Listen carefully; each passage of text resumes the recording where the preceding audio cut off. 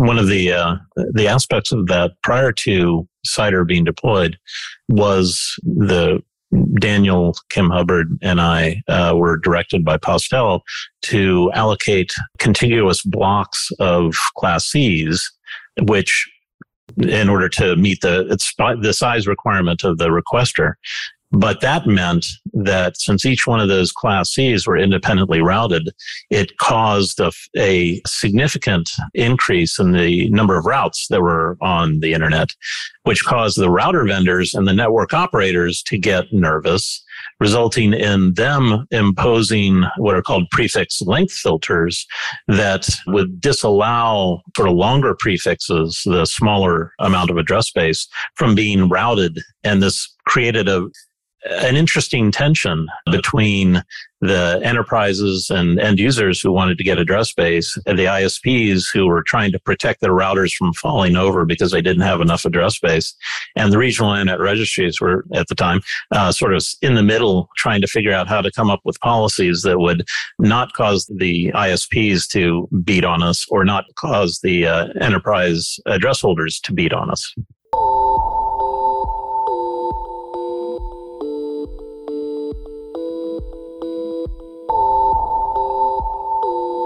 You're listening to Ping, a podcast by APNIC discussing all things related to measuring the internet.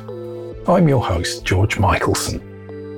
This time, I'm not talking to anyone. Instead, we've taken the audio of the APNIC 56 panel session, which discussed the 30-year history of APNIC and edited it very lightly to put to air as a podcast. It's a little longer than usual, because we have quite a lot of history to cover and people to hear from.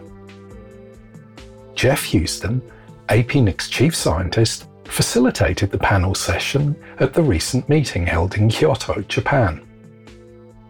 Jeff shared his own memories of the establishment of APNIC. The panel discussed the problem space APNIC has occupied at the nexus of Internet address management, regional internet governance and development, and capacity building in the Asia-Pacific region. Jeff was joined by 6 guests. Elise Gerrick, a co-founder of Nanog and the principal investigator and shaper of the NSFNet backbone routing architecture in the 1980s and 1990s. Elise also took the IANA function at ICANN. Alongside Elise, we're going to hear from Jun Murai, of the WIDE project, often called the father of the internet in Japan. Along with Jeff, Jun was one of the principal founders of APNIC. We also hear from David Conrad, the first full-time employee of APNIC and the founding Director General from 1993 to 1998. David was also General Manager of IANA. From APNIC CC, we have Akinori Maimura, who is General Manager of JPNIC and was Chair of the APNIC EC from 2003 to 2015. Akinori is joined by Gaurav Upadhyaya from Limelight Networks and more recently Amazon. Gaurav was Chair of the APNIC EC from 2016 to 2022. The 6th member of the panel is Paul Wilson, APNIC's Director General since 1998. Good morning, all. Welcome to the next session in APNIC 56. If you don't know already, my name is Jeff Houston, and I'm APNIC's chief scientist. And I'll introduce the other folk on the stage, or they will introduce themselves in a second. But let me kind of set some of the scene for this about what we're doing, because this is APNIC 30 years later. I'm actually surrounded by some of my best friends over 30 years, possibly a bit longer, working in this industry, but in particular working in APNIC, building an entirely new communication system. And this has been great.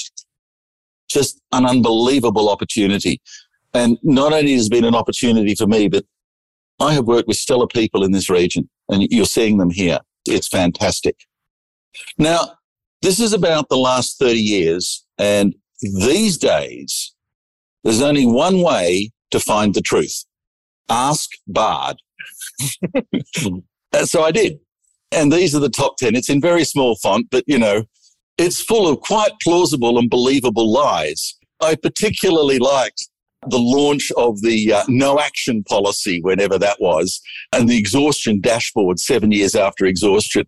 I just love this stuff. If this is the history that we're going to believe in 30 years' time, civilization is doomed because plausible nonsense is just not the way we do things. So, quite frankly, it's time to actually ask the people who are doing it. And these are the folk who are doing it. And so what we're going to do is wander through that history, and I've got some highlights in the next few slides. But before I get into that, I'd like from this side, ladies first, to actually get each of you to introduce yourselves and a bit of the reason why you are here, and then we will get back into a timeline of what happened and your own involvement. My name's Elise Garrick, and I was hired way back before many of you were born in 1987 to work on the NSFNet backbone. And why am I talking? Tell me again. RFC 1466. That's the reason. And well, it started with RFC 1366. So I'm going to go back a little further, that there was a group called the FEPG, the Federal Engineering Planning Group in the United States, which had been designated by the FNC, it's all acronyms, the Federal Networking Council. And they had gotten together with RARE, R-A-R-E, which stands for Réseau, I don't know, something, or APN. Anyway, it's a European group. And the FNC and RARE decided that they needed some coordination for this merging networking stuff, since the Department of Defense in the United States was going to run away from it. So they created the FEPG, where I met some of the people on this dais. And we were always getting together trying to figure out what to do. And so one of the things was, there's a scarcity of IPv4 addresses. And what should we do? Let's make the IEPG, the Intercontinental Engineering Planning Group, which is how we got connected with particularly people within the Asia Pacific region.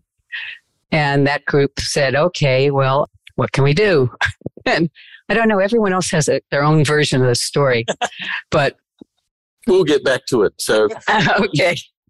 So anyway, I sort of got dubbed as the person who would kind of talk to John Postel, because on the NSFNet backbone, we worked very closely. And if you don't know who John Postel is, Google him, you'll find out. But he was the IANA, and the first and only really big IANA. And so I was dubbed to talk to him about this thing about, well, we're running out of addresses, and there's the other parts of the world that aren't getting any because it was started in the US. So we had kind of a head start. If it were a race, we were ahead. So I met with John and I said, what can we do? And he had to talk to his bosses, which were the Department of Defense, which hired him. And we went back and forth. And of course, I'm consulting with my peers in the FEPG and the IEPG. And we came up with this concept of, and RIPE, I didn't get to them yet. RARE created. We'll do the stories later. I was just doing the introductions right now. Oh, gosh. I'm Elise Garrick. Bye. Hi, my name is Akinori Maemura. I think I'm here because I served in the Executive Council from the year 2000 to year 2016. And then I started the involvement of the IP address management in 1997 when I joined the APNIC IP address committee. And then at the time, APNIC has the independent IP address policy under 1466, by the way. Then we are thinking about the policy, APNIC's IP address policy. And then we need to have it consistent to the APNIC one. And that we worked on 1999 and 2000. That's maybe the core part of my involvement here. Thank you. Thanks, Jeff. I'm the kid of the block here. And I'm Gaurav Vadai. I'm from Nepal, but now I live in the United States. And like Akinori here, I served on the Executive Council from 2011 till earlier this year, and half of that as the chair. And I think I got in just around early 2001 or so about into the APNIC. And I did get address space from David, so I remember that stuff before Paul. And went through, did a bunch of stuff around APNIC policy, chaired the policy SIG, had some fun, and we'll talk about it later. To my left is David Conrad, but before he starts, let me recount where I first met him. We're in chest-high seawater in this beautiful place in a small beach in the island of Kauai in the Hawaiian Islands, having a very important networking meeting, as I recall. Yep, I'm David Conrad, and I got here primarily because I didn't think Hawaii was humid enough, and I decided Tokyo was a better place for my skin. No, I actually came at the kind offer of the person sitting to my left. He asked me to come to Japan to help out with a couple of projects, and at the time, it seemed like a good idea. Whether it turned out for the best for the Asia Pacific Rim region, that's a completely separate story, but I've been involved with APNIC, you could probably say since the beginning. Okay, this is Jim Rai. The reason I'm sitting here is I was the first person probably saying that, Jeff, how about creating the APNIC? So that's the reason I'm sitting here. Hi, everyone. I'm Paul Wilson from APNIC, and I'm sitting here, I think, thanks to every one of the people on my right who are either involved with creating the internet itself or APNIC, or if not creating it, then playing a role on which my support was dependent as chairs of the EC. So I go back to before APNIC to the early internet in Australia in around 1990. And that's when it all started in terms of this journey. Thanks. So let me now push that. You've now seen everyone here. There are their names. And I'm going to move on again. And we're going to get back into at least where you were. But let's again put some background here. Because Jun and I were both running national academic and research networks. But, you know, a network needs addresses. And the only way to get them at the time was to send a fax. Do you remember faxes? And it was a strange fax. It had all kinds of rubbish on it. And we had to fax it to the folk called the SRI, Stanford Research International, and plead with them for IP addresses. The problem was they were funded by not us. They were funded actually, I think it was still a DARPA contract, and they didn't have much money, and we were absolutely overwhelming the two people who were working on it, and something had to be done. Now, the only reason why we were doing this was the National Science Foundation had started a massive academic and research network in the United States, and the rest of us said, me too. And so we looked to the National Science Foundation going, make it better. Elise, what did you do? We made it better. Do you want me to do more than that? I talked before too long. You heard all the acronyms before, the FNC, the IAPG, the FEPG, etc. And so it wasn't just me, but I think NASA funded the link to Hawaii. And that link to Hawaii then hooked up to Japan and other parts of the Asia Pacific, Australia and New Zealand. And I got an invitation from Jeff Houston to come to AARNet and talk about this National Science Foundation network that was going to be built. And all I remember about that trip was all the animals I saw that I'd never seen before. I thought they'd had a gate open in the zoo and the birds escaped. But anyway, it was a way that we became friends, first touch base. June and Torben Nielsen would host PACCOM meetings, which would then allow us to get together with the National Science Foundation engineers that were on our team at Merit. And in case you don't know what Merit is, it's a consortium of state-funded universities in Michigan. And they were the lead on the contract with the National Science Foundation in the U.S. to build the backbone. So, Jeff, is that what you wanted to hear? That's kind of where I was, because both Jun and I were on the other side of the ocean. Correct. And we had national communities that we wanted to support. So, Jun, what did you do about addresses? How did you solve the problem? Yeah, mainly two things, right? And unlike National Science Foundation funding U.S. networking, and Japan government didn't understand about the internet at all, right? That time, computer network at all. So if I say at all, then, that's going to cause a problem. But anyway, X25 or whatever. Therefore, it was not recognized properly, at least. And therefore, we are like a gang, right? And then the networking people working together, we started up JUNet and the White Project. So the first part is that we are not recognized by the government. Therefore, the engineer only, right? That's number one. The second one is, I remember the Postel and those people sometimes asking that, okay, we need to be international. We need to be global. And then, of course, at that time, everything was so US-centric, right? And so in order to avoid that concept about the US, nobody used the word US-centric that time, but okay, let's pick one from across the Pacific, one from Europe. And those are the Daniel Kallenbach and the Jim Murray.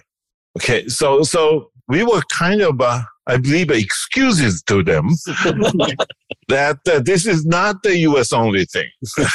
So that's how we started. So we had a non-government support, and then we are kind of alone in far away from the United States across the Pacific. So then I talked with Daniel. Is Daniel here now? No. Okay. Daniel about that. He visited.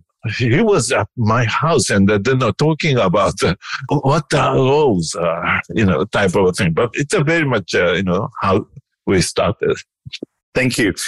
Now, at the same time, this young lad to my left was working in the research department at the University of Hawaii under Dr. Torben Nielsen. And we were doing a project funded by NASA, and was called the Pacific Communications Network, PACCOM. And not only did it have an annual boondoggle in Hawaii every year, which was very informative, but David was working away at bigger things. And at some point, he reappeared in Japan. Take up the story. Right. So I was working at the University of Hawaii under Torben, and we were doing various researchy things, trying to understand the dynamics of the network. And I had decided at a certain point that while I liked Hawaii, I needed to move on. And Mirai Sensei said, well, would you like to come over to Japan and help start up the first commercial ISP in Japan? His name was Internet Initiative Japan. And I said, sure, hey, why not? So popped over to Japan, put all of my belongings in 2 boxes that I sent through a U.S. postal system, and it actually arrived, which these days is kind of shocking. But so landed in Japan, started working at IIJ. They had some challenges getting a special Type 2 electrocommunications license. And as a result, weren't able to actually provide services other than essentially a dial-up service, UUNet, if you happen to know the technology. But along came this idea of having a regional, what would become a regional internet registry. At the time, it was an experiment called the APNIC experiment. And Mirai Sensei asked, hey, would you be willing to help on that particular project? Masaya Nakayama was going to be the lead researcher, and it would be under Hirobaru Sensei. And I said, sure, it's something fun. So jumped into that and proceeded to go to a lot of meetings in a lot of different countries, a lot of really amazing people, and began to put together a sort of a informal discussion group that would try to come up with ways of actually handing out IP addresses. When someone would come in with a request, I would send the note out to this group, informal group mailing list of folks saying, so this looks like it could use a /22, or this looks like it could use a /24. What do you all think? And people said, yeah, or if they responded. So that was sort of the beginnings of what eventually would turn into APNIC. Thank you. Something happened in that space which you glided across, but you might have sensed. Elise was working for the university system. I was working for the university system. You're inside the university system, but all of a sudden you're doing a commercial ISP. And it was happening everywhere, including the NSF. When did the NSF get out? Not till 1995. But it left. It did leave, and it was an ugly parting. But the National Science Foundation never planned to be in it for a lifetime. They actually had taken over from the Department of Defense when the Department of Defense wanted to shut down ARPANET for ARPANET's sake, because NASA and Energy Sciences were building their own networks for their own people. And so in 1985, I think it was, they built 56 kilobit backbone. And then they put out a solicitation in 1986 because it became congested. It was so popular. But that backbone had only connected, I think it was 6 supercomputer sites. It really wasn't to the academic universities unless they had a supercomputer site. And they decided they needed their academics to be able to get to the supercomputers. So they put out a solicitation in 1987. Merit, in combination with the state of Michigan, they threw in some money. IBM and MCI won that award. And there was so much turmoil in the academic community because they couldn't believe that IBM could deliver anything. And they also weren't too sure about MCI at the time. And Merit was a very small regional network in the eyes of places like MIT and UCSD and other larger, better known names, I guess. So is that what you wanted, Jeff? Yeah, and you were around as well. Yeah, I think not only my end. I was communicating with a person called Rick Adams in the United States, and amazingly, they started the UUCP, the business network, right? Then onto IP-based one, which is called Alternet. And then I've been communicating with him very well. Is there any time that people will pay for the networking, right? And so it's a very much, the Rick's move afterwards. I mean, starting the Alternet, UUNet, and MCI. And then it's amazing that he was very much, kind of a strong move toward the commercial network in the United States. So it was stimulating all over the world, including Japan. And therefore, the WIDE project, which was a nonprofit research group, decided that to start up the commercial company in Japan. So basically, it was a discussion with Rick Adams. And then, that company needs people, but at the same time, then alliances and the complicated things. Therefore, I asked Randy to join and help starting up IIJ, and then on to APNIC. But talking about the commercial network, what I remember in the past and the history was, Jeff, your work at the Bodega Bay, remember? And then in IPG, it's a CAN, right? So the government owned the national networks, international network as well. And the operators group was called IPG. And then we had a meeting together always, right? And so the big, strong government people said, open up the door between the IPG and the account. And then telling the chair of the IPG that now we discussed enough, and then you do this, you do that. And when Jeff was the chair of IPG, then Jeff talking only to us, and then we're going to divorce. What do you mean? We're going to divorce from the current, the government network, because we are now carrying a lot of commercial traffic now. Therefore, it's not consistent with what they are working.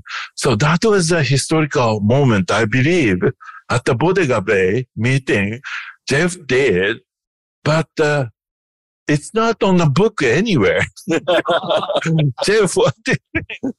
But to my mind, no one more personifies that move from a sort of an academic and networking focus into commercialization. But the result was, who looks after the infrastructure? Because we were all relying on the echoes of the good folk at ARPA and then relying on the NSF to basically look after names and addresses. And the problem was that as we were getting more commercial, there was no reason for the US to keep on funding the rest of us. And so over in Europe, Daniel Karenberg came along and said with Rob Bloxell, we'll look after Europe, just leave it to us. And oddly enough, it was Steve Goldstein on the NSF who said to John Postel, give them some addresses, give them some AS numbers and get them out of here. Just make it go away. And someone else was looking at that conversation, weren't they, David? What was your role at that point? And I think we're around 93 and there's moved from working in IIJ into the APNIC experiment. Right. So started out with that APNIC experiment and the way we sort of did the transition from a US-based entity providing the address space to an Asia-Pacific-based entity providing the address space to regional ISPs was initially, anytime a request would come in, I would review it and make a recommendation to Kim Hubbard and her team at Internic in Reston, Virginia. And they would come back a day or two later and say, okay, here it goes, and give me the block of address space that then I would forward back onto the requester, which was obviously not particularly efficient or rational at the time because Kim never actually rejected any of the requests. So during this period, I was also having a number of meetings with John Postel saying, okay, so what is it actually going to take? What are the requirements for APNIC to get sort of control over the block of address space? And John said, yeah, we should probably come up with a set of requirements. And I said, yeah, so what are those requirements? And he said, yeah, we should probably come up with a set of those requirements.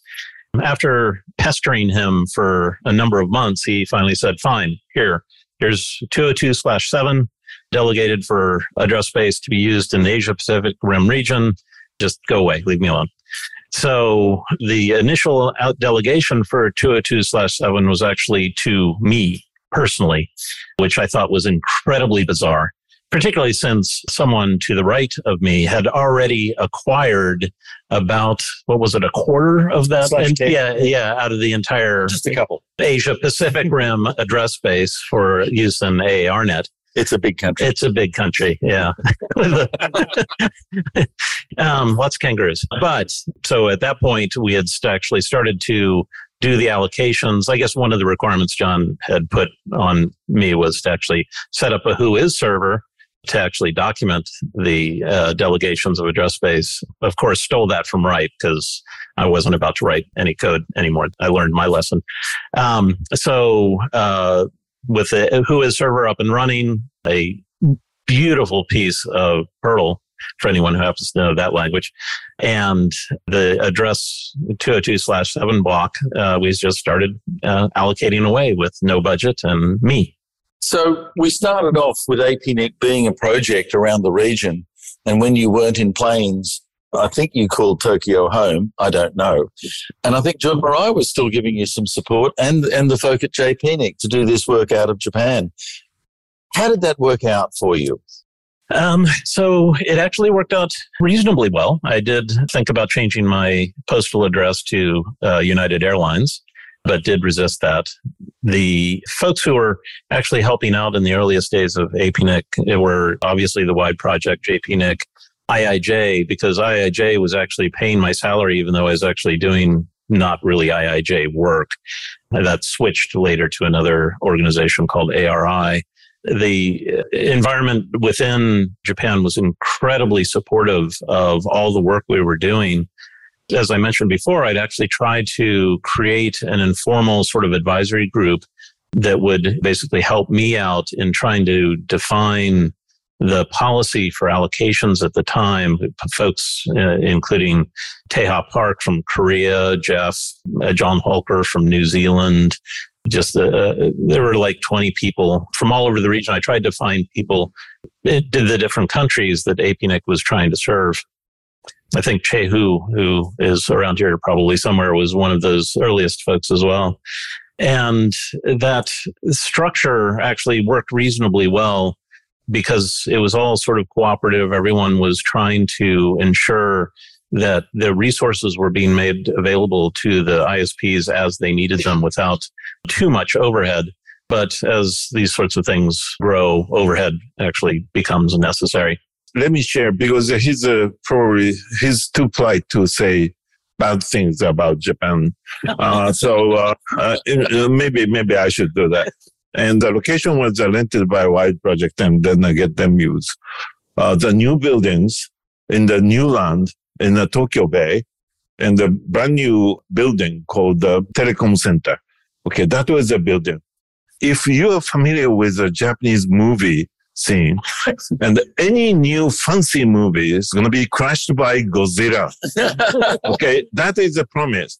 And then the CEO of that building was asked by a Toho movie company that, can the Godzilla crashing your new building?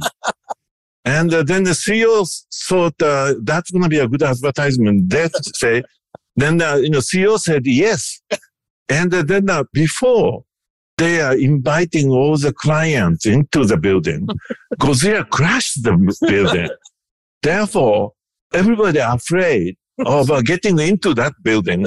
Therefore, the CEO came to me, and the White Project, I mean, it can be free. So can you use that building? So it was far away, just a tiny LRT type of transportation from the center of Tokyo.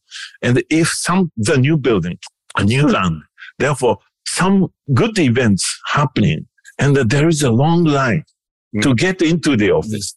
So then, so Randy started to hear all the complaints that they want to be at the office. They had to wait for the several trains. Oh, no. Yeah, because if something happened on that island. So, by the way, it's all fixed. So you enjoyed that land, Odaiba land now. But anyway, that time he was complaining about that. And then he's explicitly talking about we're going to get out of Tokyo. And then they're looking for some new places. So I think you overachieved when you wanted to get out of Tokyo. Before crashed by out of Tokyo and eventually on to Brisbane, which is a bit of a way of getting out of Tokyo. And at this point, we were having discussions around APNIC of where to go and the move to Brisbane. And a number of things kind of happened quite quickly. In that year, I think you handed the reins over to Paul Wilson. We thought this was a lifelong occupation, David. And I was on the board at the time, and my eyebrows were bouncing off the ceiling and the floor going, what have you done to us? Did you always see this as just something to start and then head on with your life? Actually, I'd never really thought that far ahead. Oh, okay. I mean, the situation for me, the APNIC had become stabilized. It had a membership. It had fee schedules. It actually operationally was reasonably stable. One of the challenges that I'd had was finding staff to come into work at APNIC. I was able to early on convince a couple of people, Yoshiko Chongfong and Kyoko Day, both who were at University of New Mexico, but who were Japanese nationals, to come back. I didn't have to deal with any of the visa issues. And one of the things that Mirai Sensei did not actually mention was when APNIC was first starting out, we had an office at the Keio University Shonan campus, which is a bit of a hike. It takes a little while to get from where I lived in Ongikubo, which is on. Yeah. No, it was great. It was a very nice office. And then we also had an office for a little while at the United Nations University, which was also very nice. I was actually right in downtown, very nice section of Tokyo, Ayama. And we had, for a little while, an office at the top of the KDD building in Otemachi, which had a spectacular view. So we kept sort of bouncing around. We ended up in Odaiba. And Odaiba was actually, aside from the challenge about the trains, which at the time it was very nice. It was a driverless train, a very punctual, but very small. And anytime since I was mentioning, anytime there's a conference, the line to get onto the train was really long. But main sort of situation for me was was a technical person in a executive administrative role in a environment that all of a sudden in 1997-ish became politically very active. The US government had come out with a policy paper talking about the privatization of the internet. And I felt as an American sitting in Japan that it was really, really not a good idea for me to be driving APNIC. And I felt that there needed to be someone from the region who actually was in charge of APNIC. The shift to Brisbane was a side effect of the challenges of trying to manage a budget in Tokyo, which was fairly expensive, dealing with visa challenges, trying to get staff in. So actually, the approval of the APNIC Executive Council had hired KPMG to do a survey across the entire Asia Pacific Rim region for good places to do business for a nonprofit, ideally one that was tax exempt. And that turned out to be quite an exercise because tax exemption was not a thing through most of the Asia Pacific Rim region. We ended up, the final list included Brisbane, Melbourne, Singapore, and one other that I've forgotten. Yeah, Kuala Lumpur.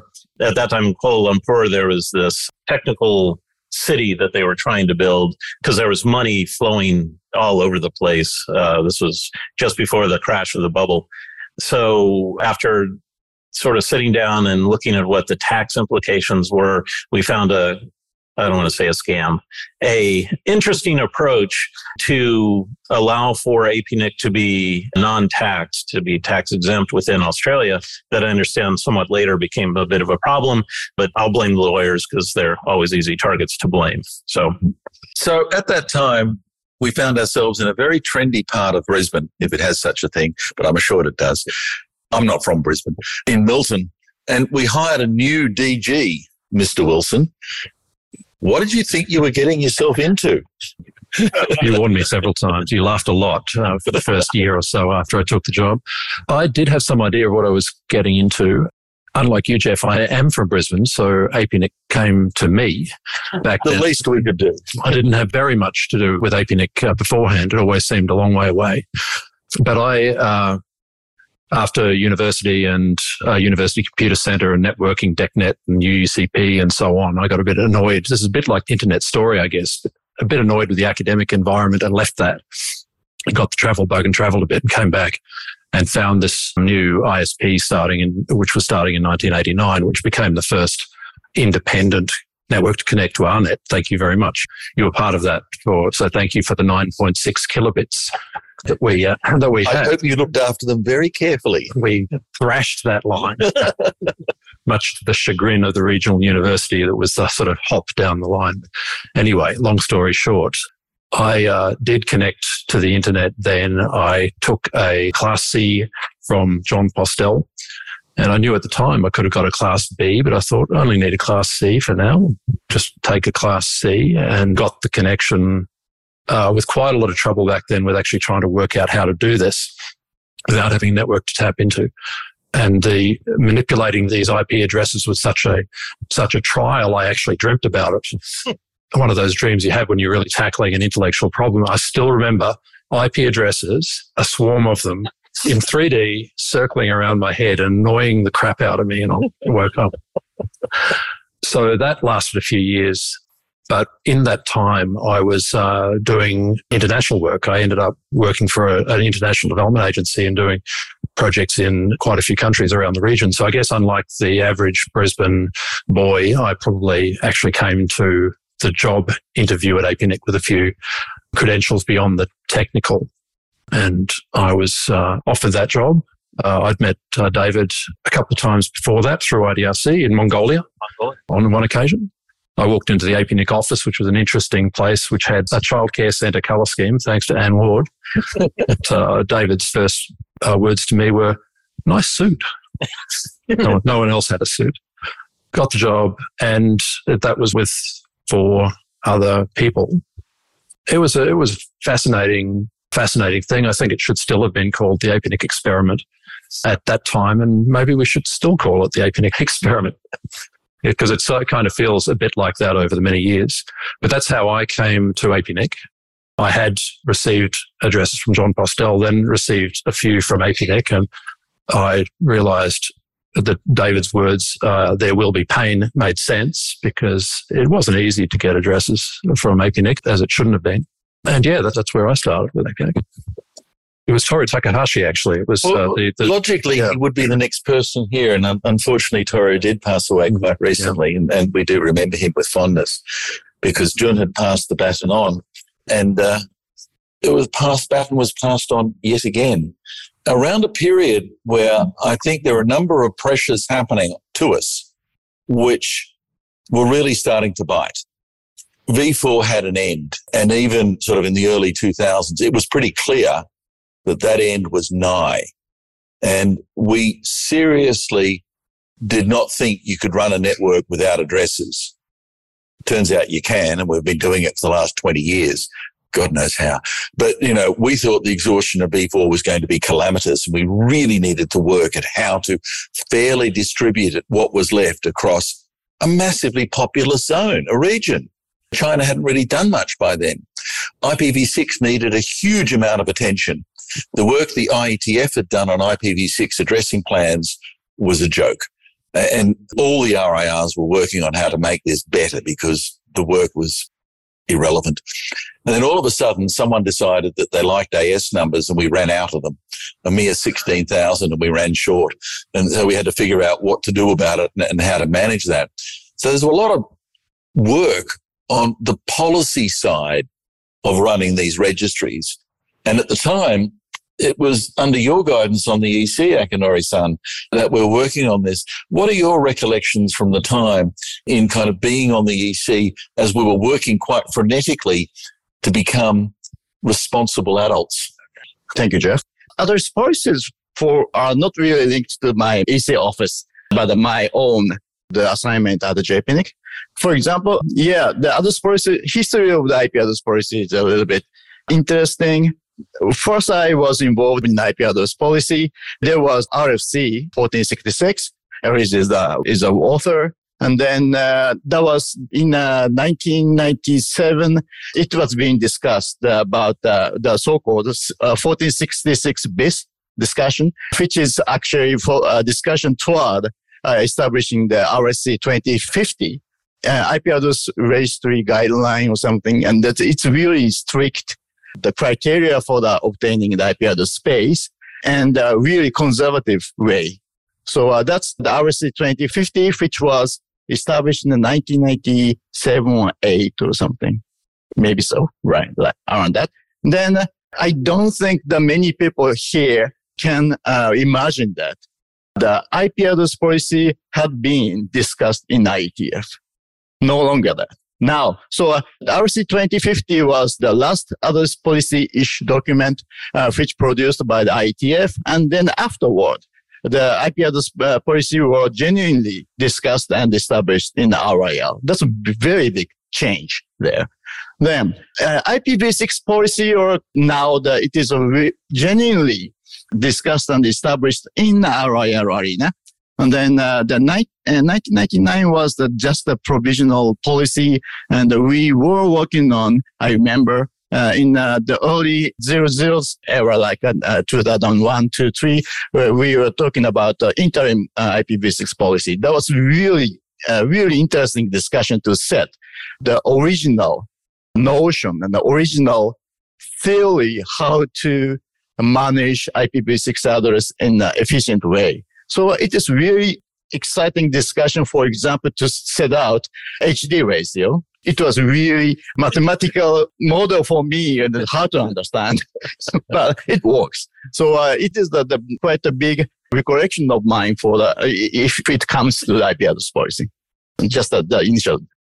Let's talk about just a little bit around the 2000s, because address exhaustion was known about quite early on. And we knew we were going to run out. And we originally had a model called CIDR, which divided the address space up into 3 blocks. It's the Goldilocks. It's the bears. It's either massively big, 24 million. Well, so that's why we went to cider. We had Class A, massively big, Class C, incredibly small, because as soon as laptops came along, 256 machines was a minor department, not an entire campus. And these Class Bs, which were kind of the right size, but there were so few of them, that was never going to fly. And in fact, the work was done in 1989 about going, well, we've got about 3 years before disaster, and we needed to fix this. And you were then part of this group, the road group. The road group. Have a microphone and let's talk a little bit about the road group and how we were going to fix this problem that we were going to run out of addresses by about 1992. So the rogue group was primarily people from the Ripe area and from Merritt. And we started looking at it. We said, well, why do you have to have these artificial boundaries, /8, /16, whatever? And so then we said, well, if you don't have the boundaries, you can give smaller blocks or medium-sized blocks, because that was the biggest problem. You could either get a boatload of addresses or you could get this little drip in the bucket. So there were ongoing discussions about this. And of course, it had to involve the IETF folks kind of under the water. And finally, I think it was Daniel Karenberg from Ripe that actually drafted the cider proposal, and Jakob Frechter from IBM was quite instrumental in it. From our group, I was involved, Jessica Yu was involved. And so cider, classless internet. Interdomain. Thank you. All I know is it's classless addressing. And so that was born, but that really made a big change in the way you had to do all your tools, how you had to configure routers, what the routers could and couldn't accept, because they didn't used to look for things that were in different bit sizes than they had been. So there was a lot of work that went into implementing it once we got it adopted. One of the aspects of that prior to cider being deployed was the Daniel, Kim Hubbard, and I were directed by Postel to allocate contiguous blocks of Class Cs, which, in order to meet the size requirement of the requester.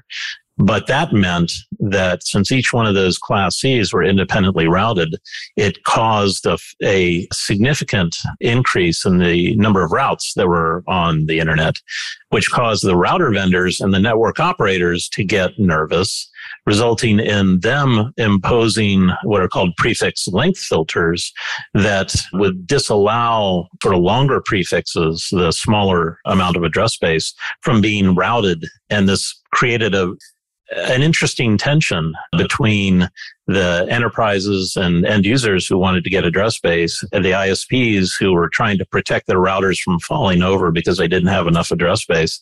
And the regional internet registries were, at the time, sort of in the middle, trying to figure out how to come up with policies that would not cause the ISPs to beat on us or not cause the enterprise address holders to beat on us.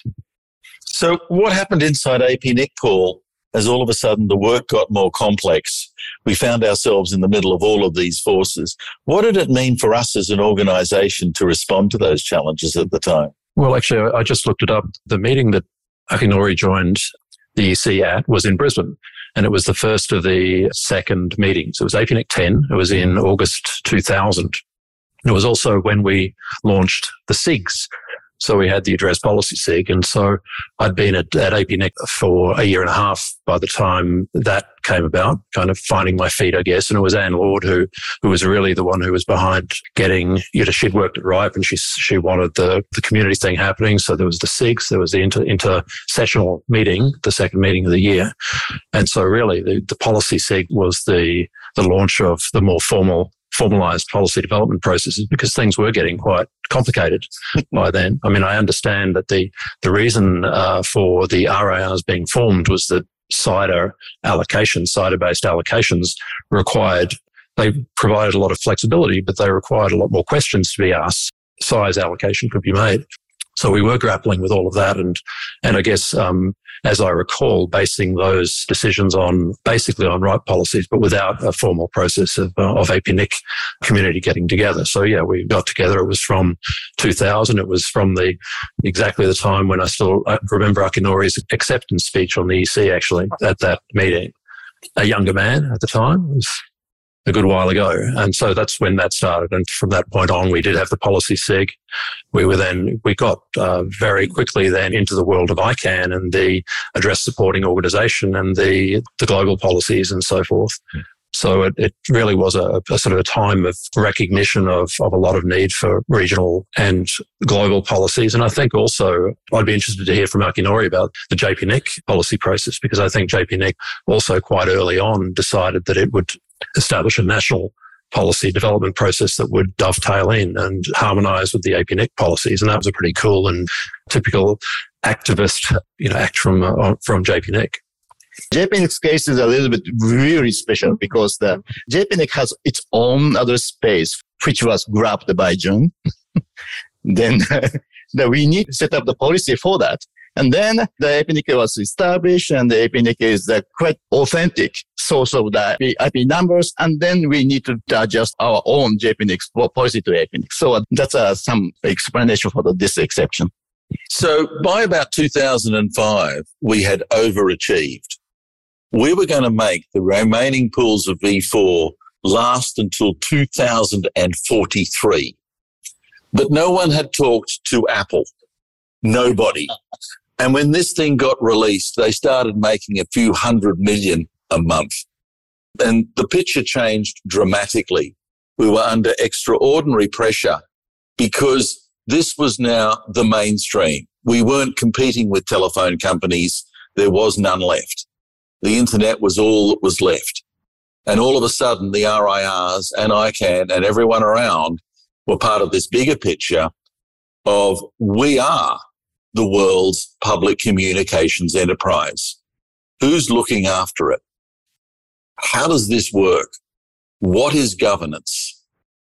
And all of us were sucked in one way or another. But Paul, you were carrying the flag for APNIC in that. Do you remember those days of sort of evolving from WSIS into the governance issue and how APNIC was involved in that? Well, it was a huge amount of confusion, I think, around the world. And I'm very interested to talk about that. But just as a point of order and chronological order, I think we're skipping Garab's entry into the... Sorry to do your job. Okay. I was going to do it just about now because it's all about this latest work. It's there, sorry. So Garab has been very patient, and I appreciate that. These young lads need to wait for their turn. Mm-hmm. So we're on internet governance? Okay. Well, this is another interesting story about Japan, actually, because the internet governance stuff really kicked off through WSIS, which was the World Summit on Information Society. It was all about governments coming together and working out how they could advance the internet society in their countries, blah, blah, blah. And I think the internet was not on the public agenda at all. It was on the private agenda of a few people wanting to sort of make some changes. But what governments heard through the first phase of WSIS was that there's this thing called the internet that's quite important to the information society. And so by the end of that first round, they were saying, well, how is this thing's important? How's it governed? That's our concern. We must understand. And so they convened the working group on internet governance. And I've said it many times that Working Group on Internet Governance didn't invent anything. It discovered the fact that the success of the internet was due to its unique form of governance, which was identified as multi-stakeholder governance. And so that was really identified as the reason why the internet had been so successful. It was already very political at that time. I just remember one of the WSIS PrepCom meetings in Tokyo, actually, where there was a lot of contention about who was participating in this meeting. And it was absolutely governmental. It was absolutely high-level UN, where the concern was not about the substance. It was concern about who was in the room, who had standing, who could talk. And so it was a classic sort of counterexample to the multi-stakeholder model. Over the coming years, when we had people from that environment who had grown up with that, people like Marcus Kummer, who had grown up with that, and then were transformed into the internet environment, whether it was IETF or ICANN, and their eyes were wide open to see that there was a different way of doing things. But I had a great deal of admiration for the Japanese, the way the Japanese handled some very tricky situations there in the political sense, in order, I think, to really get this conference back to talking about substance and not politics.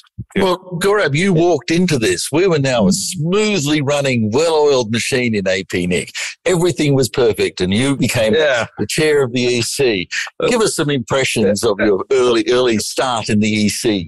Yeah, I'll go back a little bit because Paul just talked about the WSIS in Tokyo was my first trip to Japan. And that was my first time working very closely with Paul, because I managed to be on the Nepalese government delegation to the WSIS PrepCom, which meant that I had access to stuff the non-government people could not get. And that was my first time in Japan and my first time. I've known Paul when he was doing IDRC work, but that was when I jumped into this thing, working closely with Paul in the WSIS PrepCom and through the whole internet governance. And that is probably why it started coming more or got pulled into coming to APNIC and being more active with the policies throughout that early decades. I think that is where we started working, at least with Paul, working closely with that. But yeah, I mean, I think I came into APNIC or the 2010s or end of 2010. We had some fun, especially with you, Philip. I think I came into the EC just as we concluded some very, very contentious policies. First, the transfer policy had to be updated. And I was the sixth chair, having to deal with Jeff actually telling Johnny, go run your own RIR. Those were the fun days back in the day. But we got through both transfer policies, updated that, Prop 50 got updated, and then we also got the last Class 8 policies. Those were two really contentious ones, and that's why Brad says we had a no-action policy after that. The no-action policy, as Bard said, Yeah. So I came in after that on the EC at the conclusion of that, and I think since then, we've had a bunch of policies, but it is mostly house cleaning. So that thing has established a lot. But what we kicked off was the formation of foundation. Because for APNIC, we do address policy, but one of the mottos in our bylaws, there's things we are also going to invest time, money, and effort into internet development in the region. And I think that took off pretty much on the back of the internet governance things. We engaged with a lot of people outside of our core constituency of ISPs, and people are looking for IP addresses. And then that followed through with, again, from Nepal, we needed a lot of training. We worked on the training programs. And that also, I think I remember this was a APNIC meeting in Brisbane, where under Akinori chairmanship, we signed off on the formation of the foundation in 2012, 13, something like that. I remember it was this like windowless meeting room in Brisbane. That's what I remember. But since then, I think foundation has grown, and thanks to June, to a large extent last year with the formation of the trust. I think that objective of APNIC, that where we work on the development of internet in the region, I think that's where we are really moving forward with. And I think that is a right step for APNIC to move forward to. Well, I think we will still have, address policies changing. I think we have a policy for a /24 as a minimum allocation, whereas I think when David handed over to Paul, /19 was the de facto space anybody got. Now we're down to /23 and looks like we'll go to /24. But that is a continuous process. I think we are in a very stable state now with everything. We did run out of V4 in 2011. We sort of did, sort of didn't. If you crawl to APNIC on all fours and write the right words and do the right begging, there's probably a /24 or 2 left in the kitty. We still haven't quite run out, but life is hard. There's not much left. That's true. Yeah. And we've run the recovery process, so I think we'll get a little bit more, but I think the world is going to be on V6. So the word on the street is if you want them, $50 an address out there for the transfer people. So you've heard across where we are today, and Gaurav's given you a bit of a hint of the future. And to close this off, I'd actually like to ask each of you, and I'll start the other way, Paul, if you don't mind, because what the hell, And I have not given them any warning about this, right? So this is cold. This is theatre sport in action. Looking forward, and not too far, but just forward, where are the sort of the icebergs and the rainbows? What are the challenges and opportunities for not only APNIC, but this community in sort of from where we are now into the near-term future from your perspective? I've heard rumours of the imminent death or demise of RIRs for a very long time, whether it's because of IPv6 or other factors. But it seems to me that the internet's only becoming more and more important. The internet, particularly under V6, will be relying on growth in public addresses being taken up by providers in larger blocks, admittedly, but still in blocks that need to be publicly registered. I've had a meeting today about the current challenges of using the registry, making sure that registrations are accurate, and how can we do a better job interfacing with people who are using it. So I really don't have the sense that the need for the registry is going to go away anytime soon.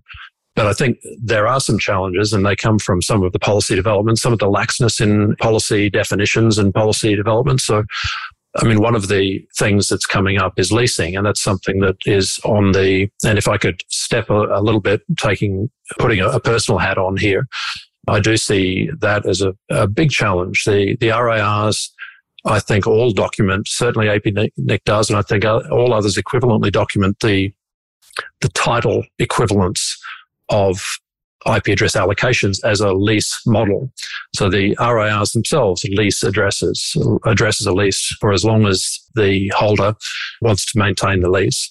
And we do that leasing not at market rates, but at something like a cost rate, which is no more than $1 per address per year at APNIC. And at the larger end of the scale, it's about 0.2 of a cent per address per year. That's our leasing charge, if you like to put it that way.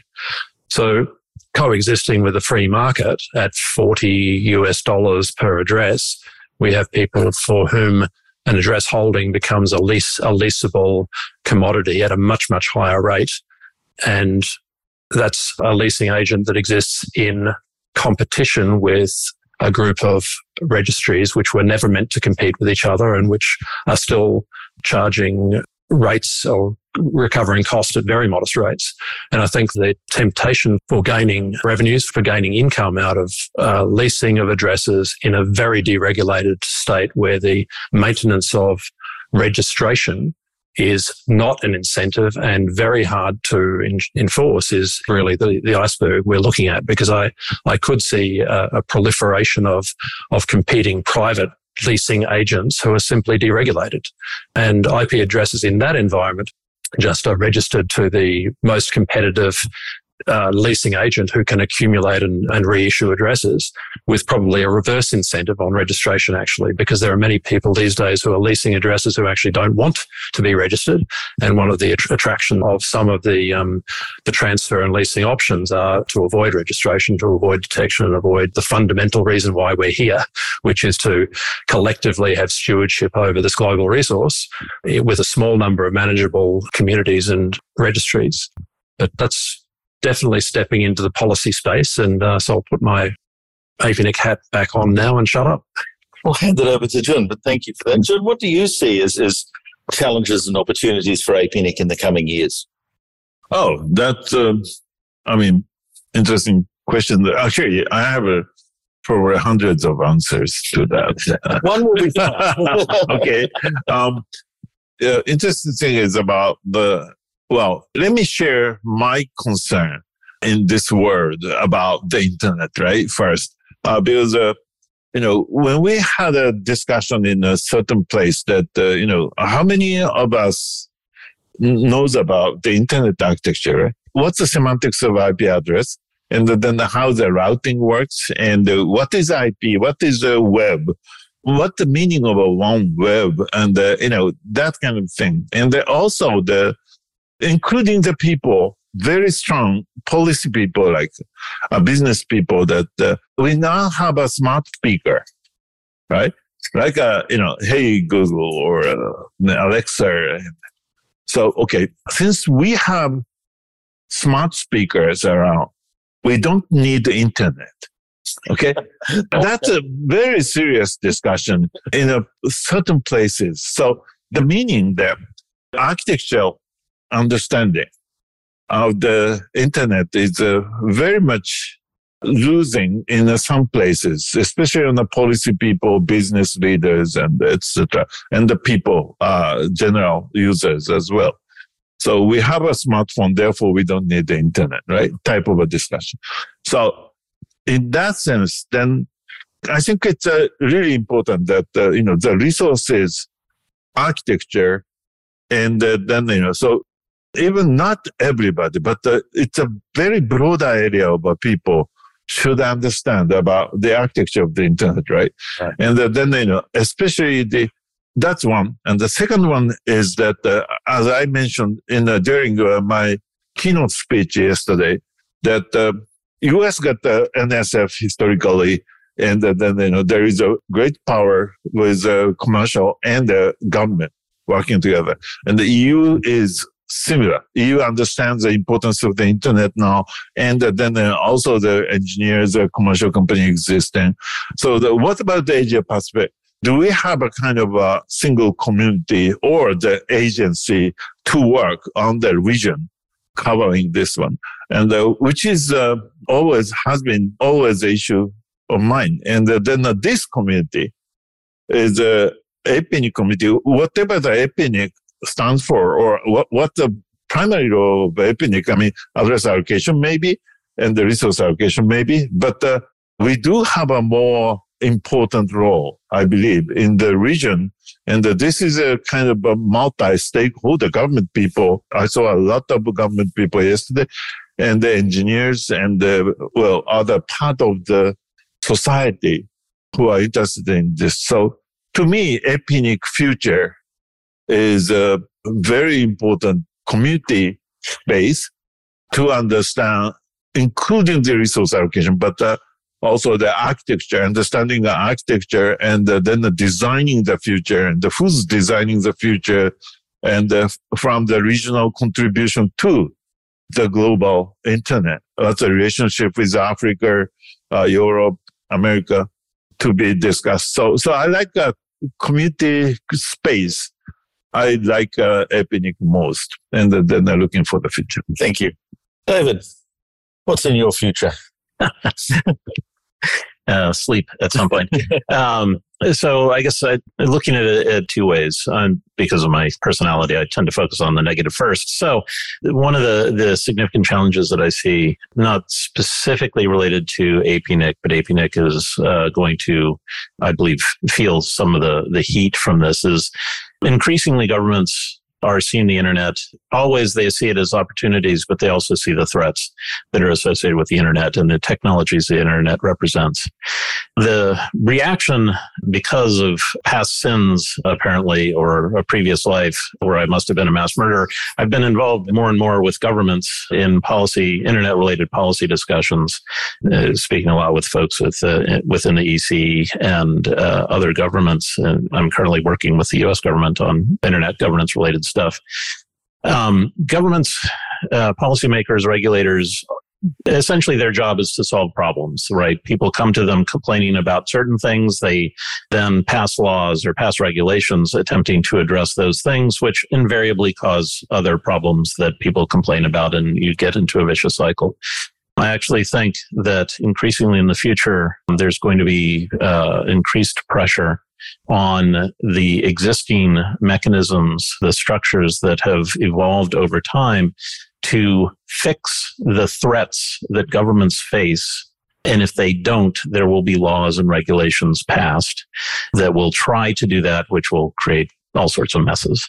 So I think one, looking at the other side, the opportunities, APNIC, I believe, perhaps because I really like the region and the folks in the region, I think has a sort of a unique opportunity to build a community that can help shepherd some of the folks that Mirai Sensei has mentioned, the policymakers, the non-technical folks who think that they have Alexa, why do they need the internet, to actually understand more what it is that they're proposing to legislate and the implications of those legislations in ways that they can understand.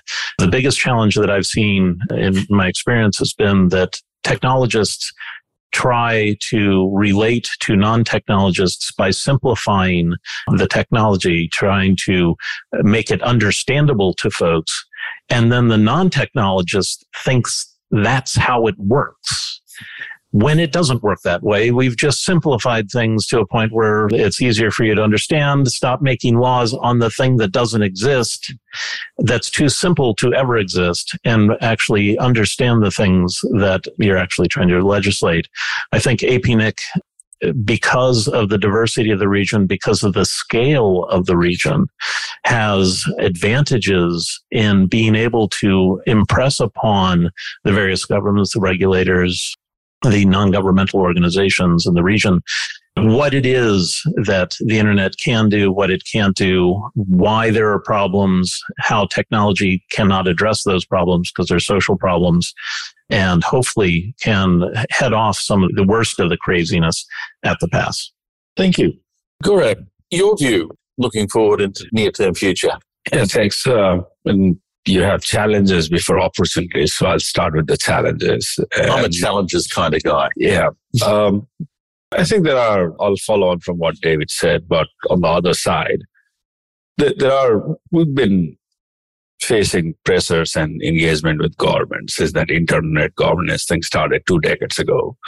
What I foresee is in the last couple of years, I'm seeing a lot more engagement and pressure coming in from the business side. Like in the past, the business was happy to take the addresses, go away. Pretty much pay the bill, go away, leave us alone.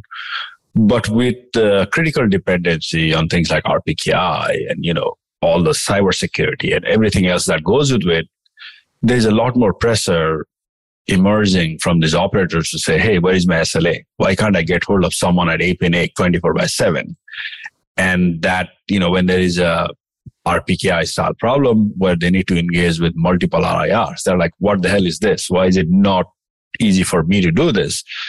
And that is also a new constituency coming up. It's not the ISPs and operators that know whom to call when there's a problem because they're part of our community. It is the banks and it is the universities and it is government departments that are looking at it and say, oh, we need to do security, but I can't call someone. And that pressure is going to increase or already increasing quite a bit in the last couple of years. So there is that challenge that we may need to address a lot faster. And alluding to what Paul said earlier, if people are not happy with the services, they might go and find someone else. And that might be, again, the whole leasing discussion. I'll deal with these other people, right? The middlemen. That is a big challenge because that basically breaks the integrity of the registry, which is the source of our authority and the power. The opportunity is APNIC has been dealing with a lot of diverse problems over the last many years. We have such a large region, we have such a large number of governments, such a large number of stakeholders that I foresee that APNIC is probably best placed to deal with this heterogeneous environment compared with the other RIRs, foresee, to more or less.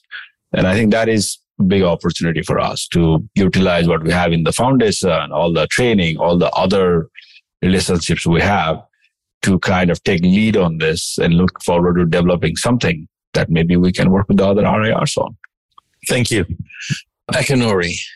Yeah, that's a very difficult question. I sometimes think about very simple question like, who controls the internet? Oh, I do. You do? Wow. Thank you for that. Maybe all of us has quite answers for that.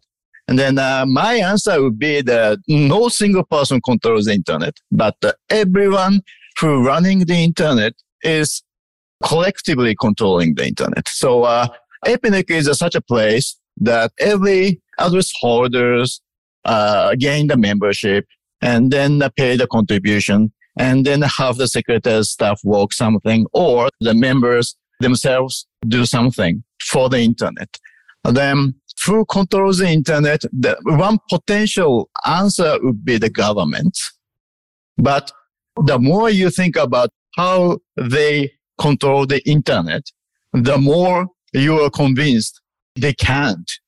Internet can be run by the operators and those who are running the internet. So It is a very good place, APNIC is. APNIC is a collective, the people who are running the internet, and then as the membership maintain the internet infrastructure, then we still need to work on collectively to maintain the internet sustainability. So it is not really, concrete answer, but how I think and then how we design the APNIC in that direction. That's maybe my answer. Thank you very much.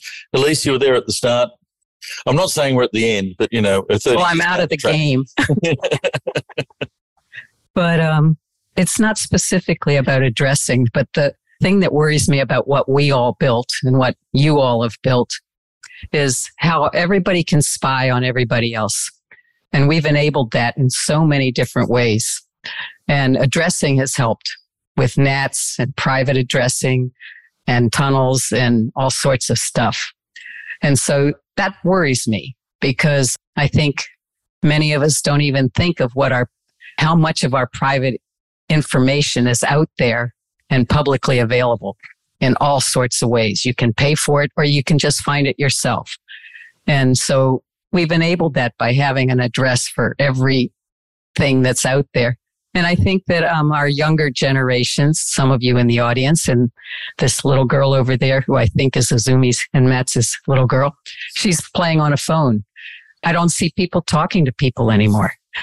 You go out to a restaurant and there'll be 4 people at the table and they're all reading their phones, chatting with each other through text messaging or WhatsApp or whatever. And so I guess my concerns, immediate ones, are just the lack of social interaction and the lack of privacy of the information we share. But for the future, I think there's a big addressing thing. And one of the presentations was interplanetary networks. And even though IPv6 has a boatload of network addresses, if it actually happens that there's an internet on the moon, then you're going to have not just the campus networks and the regional networks and the country networks and the continental networks. You're going to have the Earth network talking to the Moon network. How many addresses and what's that going to be? I think it's so cool. It wants me want to get back in the game. So that's me. Thank you very much. I want to leave you with these closing 2 thoughts from what I've heard today. And the first thought is that the communications enterprise for humanity is the most important thing we do.